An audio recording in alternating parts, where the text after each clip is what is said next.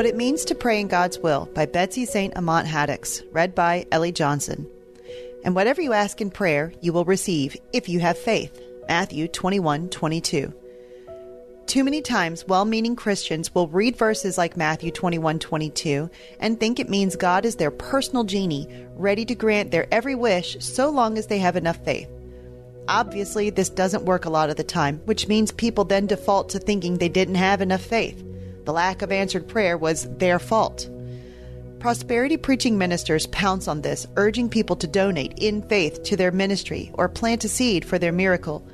They effectively teach that with enough faith, or enough money, or enough perseverance, a person will receive exactly what they ask for. But that's not always the case.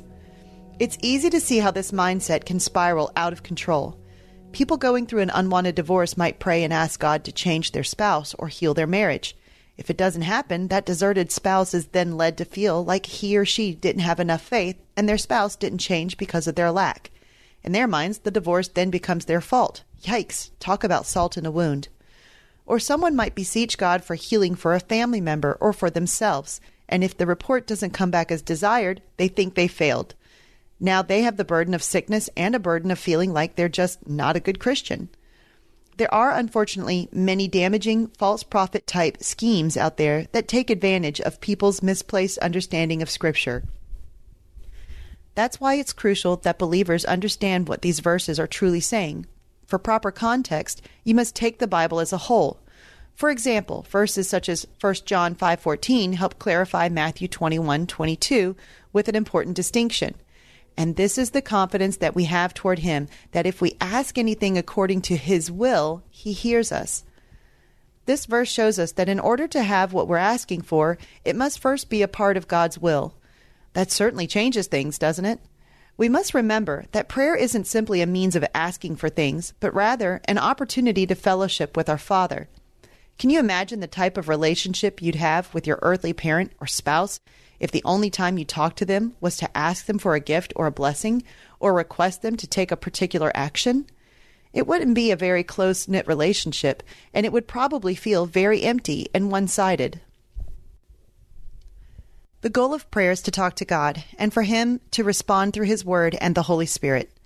We submit our desires and supplications, our thanksgiving and praise to God, and He molds our hearts to more definitely reflect His. That's how our wills match up. Consider James 4:3. You ask and do not receive because you ask wrongly to spend it on your passions. Too often we pray with the wrong motive. Can you imagine how badly it would go based on our limited understanding and perspective to be given everything we wanted every time we ask? It'd be a nightmare. God knows best. We do not. Our flesh and pride and sin get in the way and taint even our best efforts or purest attempts. Isaiah 64:6 tells us, we are all infected and impure with sin. When we display our righteous deeds, they are nothing but filthy rags. Like autumn leaves, we wither and fall, and our sins sweep us away like the wind. Prayer isn't about begging God to change His mind to come around to our side of thinking. It's about God changing our hearts and minds to come around to His. Then our desires and requests are part of His will. To pray with faith, pray sincerely. Pray from a heart eager to please God. Pray with a surrendered mindset that Father knows best. Pray for God's will to be done and for your desires to match His. Pray without ceasing. Pray fervently. Then watch God work. It might not look like the way you wanted. In fact, it often does not. Because thankfully, God isn't a genie. He's so much more.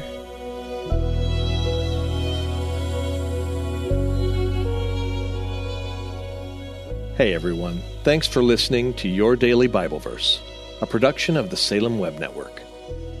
If you enjoyed what you heard today, we'd love for you to head over to iTunes and rate and review our podcast. It really does help people find us. This episode was produced by our managing editor, Kelly Givens, and recorded and edited by Stephen Sanders. Be sure to come back tomorrow as we examine more of God's Word.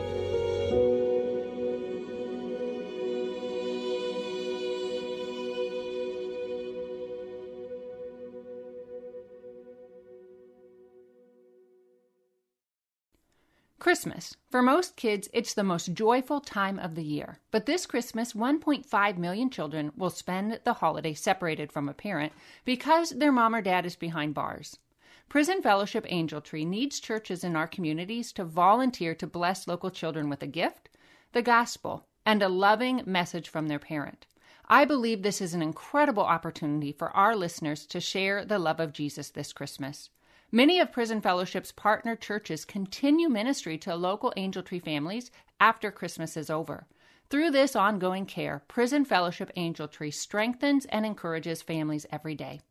Angel Tree wouldn't be possible without the help of faithful volunteers. If you're ready to make an eternal impact in your community, please register today at angeltree.org/church. That's angeltree.org/church. Miracles are everywhere. Let our adventure begin!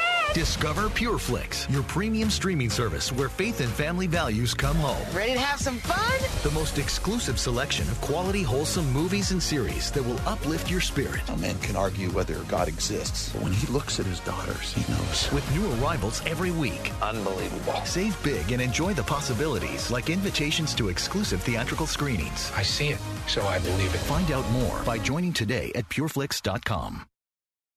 There's nothing in this world that he cannot do if we truly allow his love. We can do nothing without him. Anything that we do apart from him is not something that's permanent. All need is grace. That's everybody. We are all broken people on our way to a place that we believe is waiting on us in heaven.